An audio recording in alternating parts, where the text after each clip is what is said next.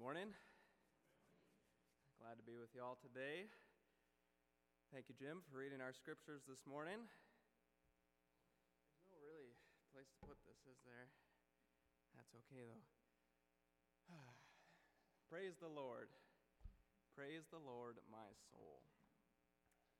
I must admit that the practice of praise has never come easily to me. I just never seemed to get it. In my short time on this earth, a considerable amount of it has been spent in Christian institutions. And during that time, the chapel services and the Vespers sessions that I have gritted my teeth and rolled my eyes through have been outnumbered only by the amount of them that I've just skipped. I just don't seem to connect with singing praise to my God as our Psalter this morning exclaims so joyously, so nauseatingly. And certainly my own history plays a part here. It probably doesn't help that a lot of my experience growing up in such praise situations was characterized by what I thought was boring music and overly emotional singers who closed their eyes and told us to put your arms up if you love Jesus. Now, I will make a disclaimer that if you connect with God that way, that's a great thing. Hallelujah. Praise God. Praise God. Praise the Lord. Embrace it and enjoy it, because if I'm being honest, even though, it's not the best to be told to, only if you love Jesus, you'll put your arms up. I'm still a bit jealous that people do connect to God that way, because it just seems a bit easier given our cultural situation. So I'm a bit jealous, and I think probably a bit bitter from my history. But I have largely gotten over myself. I have come to like hymns, so I'm glad that I'm here. But I think something that I still hold on to is a resentment over the years of the equating of the ideas of praise and worship. Since praise never came easily to me in my teenage Christian years, it followed that I had no way to worship the God whose place I was trying to find in my life. If I didn't like this inescapable aspect of faith, well, then maybe the whole thing wasn't for me. This obviously was unfortunately harmful for me, as the message I was being given was that my personality didn't fit the mold of the Christianity being presented to me. It seemed that I didn't fit as a Christian. As my life progressed and I matured in my faith, my sense of self, my education, I did eventually realize what this phenomenon was, and that this equating of praise and worship didn't need to be the case necessarily. That, in fact, there is more freedom to be had in life in God than just the songs that we sing. But I did still carry that resentment for the prevalence in Christian environments of forms of praise that are constrictive, not just in their own right, but also constrictive of the very idea of worship itself. So I made it a point in my life to make this known to people. When they would say, "Oh, I love worship music," smugly I would say, "Worship music? You mean praise music?" So all at once I was the praise Grinch and the worship Pharisee. Wasn't always the pleasant person to be around that I am today. But yes, as I learn and grow and continue to become acquainted with the hurt of the world, I realize how important and how needed praise really is today. As a church, we've been going through the Psalms, using as a framework Walter Brueggemann's language of orientation, disorientation, reorientation, that Melanie gave us a little primer on this morning. Orientation, yes, just to go over it again. Orientation's a time when life feels right. It makes sense. There's direction. There's purpose. Direction is achievable. Purpose is present. Praise the Lord. PTL, as the kids say. And then as life does, things things change and disorientation comes. We face hardship in relationships, in loss, in nagging depression, or perhaps disoriented, as Melanie mentioned, by realizing the ways that we are complicit in the suffering of others, because it's not necessarily all just our own experience. God seems far away in these situations. Life gets in our face, won't let us breathe. Forget God, forget praise. I'm going to do what works for me to get through what's in front of me, or at least forget about it for a few hours. I'll praise God when God makes things better. Disorientation can seem to last for far too long.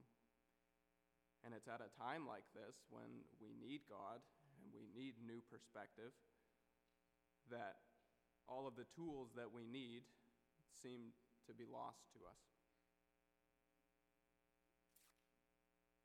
But I would put forth that if we have freedom in our praise, we have with us a tool that can not only help us withstand the disorientation, but situate us back to where we ought to be going. So we've reached this point in our series of reorientation. This is a time when things have stabilized. The hurt perhaps is still there, but it's scabbed over a little bit. A new narrative has formed. We remain changed from the journey, from where we have come, and a new story is forming. And it's in a lot of ways like our original time of orientation, but now it's a bit deeper because we are changed. Again, perhaps it's a bit raw, sensitive to the touch, but it's more connected to who we are in the world, and hopefully how God moves about that world. And this can be a time of praise. But in freedom, again, we must bring our whole selves into it, including that past hurt, which is probably still present. And rather than God requiring of us certain attitudes and exaltations and arm raising, God first wants us. This is the beginning of praise, and it's part of the rhythm of reorientation.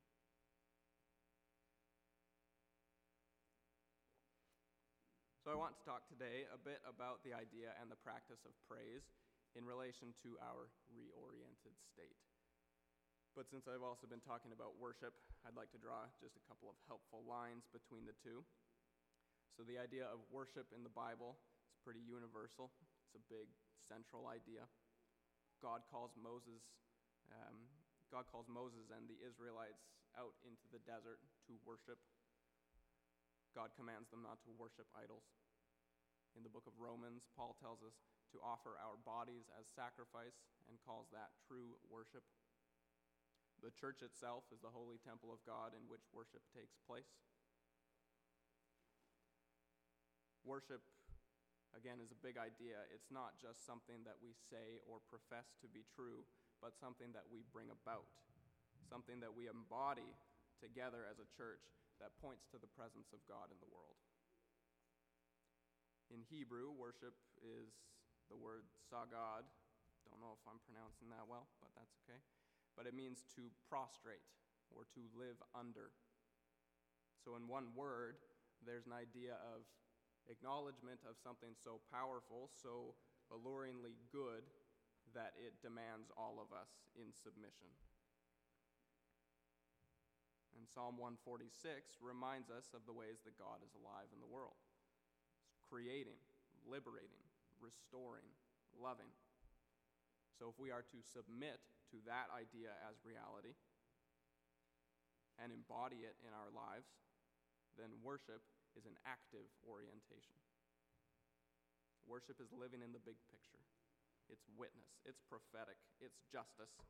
It's all those other Christian buzzwords that we like to use that never quite capture the profundity and the abundance of what's in our hearts and what manifests when we gather together. So the language we use is somewhat inadequate, but together we strive regardless. because, again, worship is an active orientation. It's concerned with real life, physical, embodied things. And as such, worship is tiring. Praise is the reflective counterpart to worship. That's not to say that praise does not require focus and commitment, but it is a restorative action, a grounding action. Praise is a reflective orientation. Praise is the running current in our psalm today, 146, and I would go as far to say that praise is a key part of what makes us fully human, that it is built into God's intention for us. And the Psalms, as human poems about life and God, reflect this idea.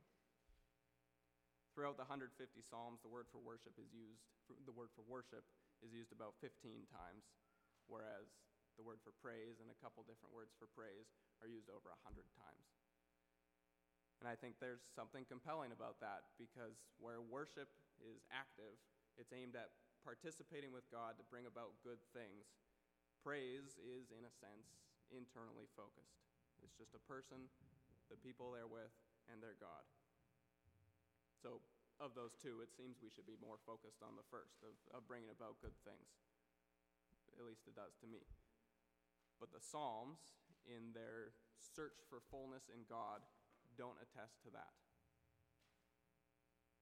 The Psalms instead suggest that we need praise to remind us who we are, because by remembering God in praise, we situate ourselves back in God's good story.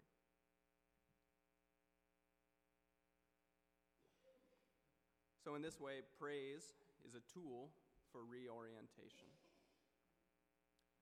And because praise is communal and habitual, it's a recurring act that we do together, it becomes essential for our engagement with worship. And in a culture such as now, in a global moment such as ours, we are being continually disoriented. And without praise, that can lead to desensitization and disengagement very fast. If we're only worshiping and trying to fight this disorientation and the ills of the world, we will burn out, we will become tired, and we will withdraw. And I'm not going to list everything that's wrong with the world, but it makes sense that we might get tired about gun violence, racism, nationalism, militarism, consumerism, slavery, corruption, war profiteering, fundamentalism, bigotry, climate change. Let's not forget that one.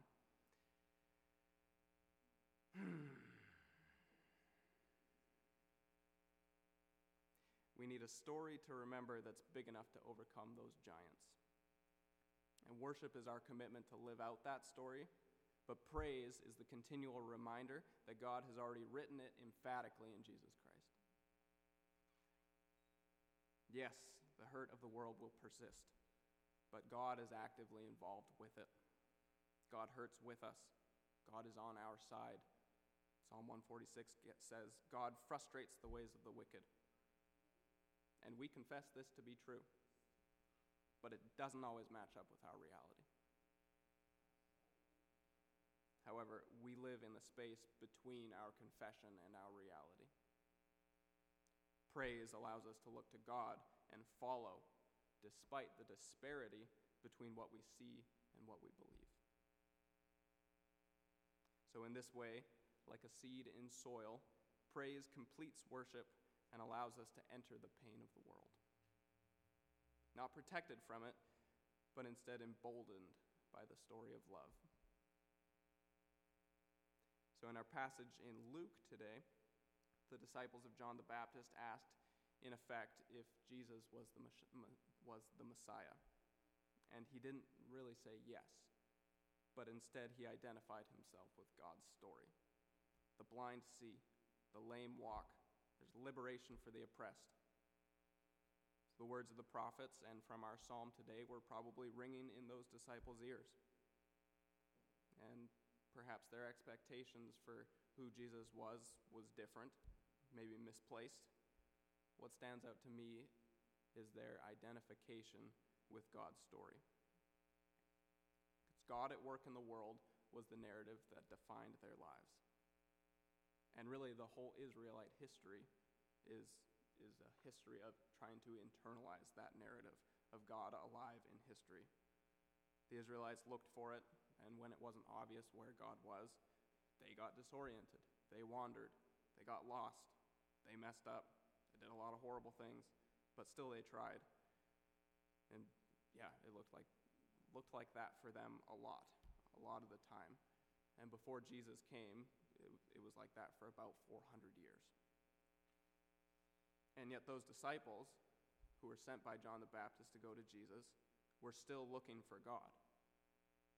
To me, that speaks to a deep sense of orientation. The kind of orientation that only comes from this threefold cycle, where reorientation after feeling lost compounds the capacity for orientation to begin with. And the Israelites were doing just that for their whole history. Their law told them to do it. Put it on your doorways. Write it on your hearts. Tell your children that God, our God, is alive in history and is on the side of the poor. That was their story. Together, collectively, the Israelites. That was their story within God's great story. So as the new people of God, through Jesus Christ, I ask, what is our story?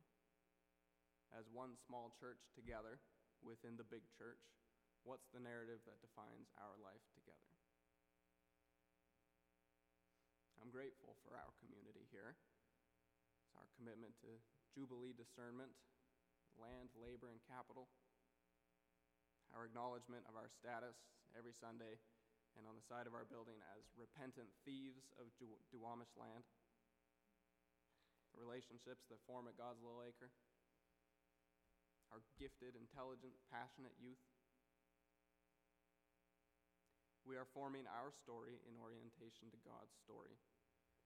One that allows us to be continually disoriented and reoriented, because that's where life with God is most important, when it becomes most powerful and transformative. I'm confident that we'll continue to follow this path, and that God might, in various ways, gently grow us, prune us, arrange us as we worship in his world. And to that, I say, praise the Lord.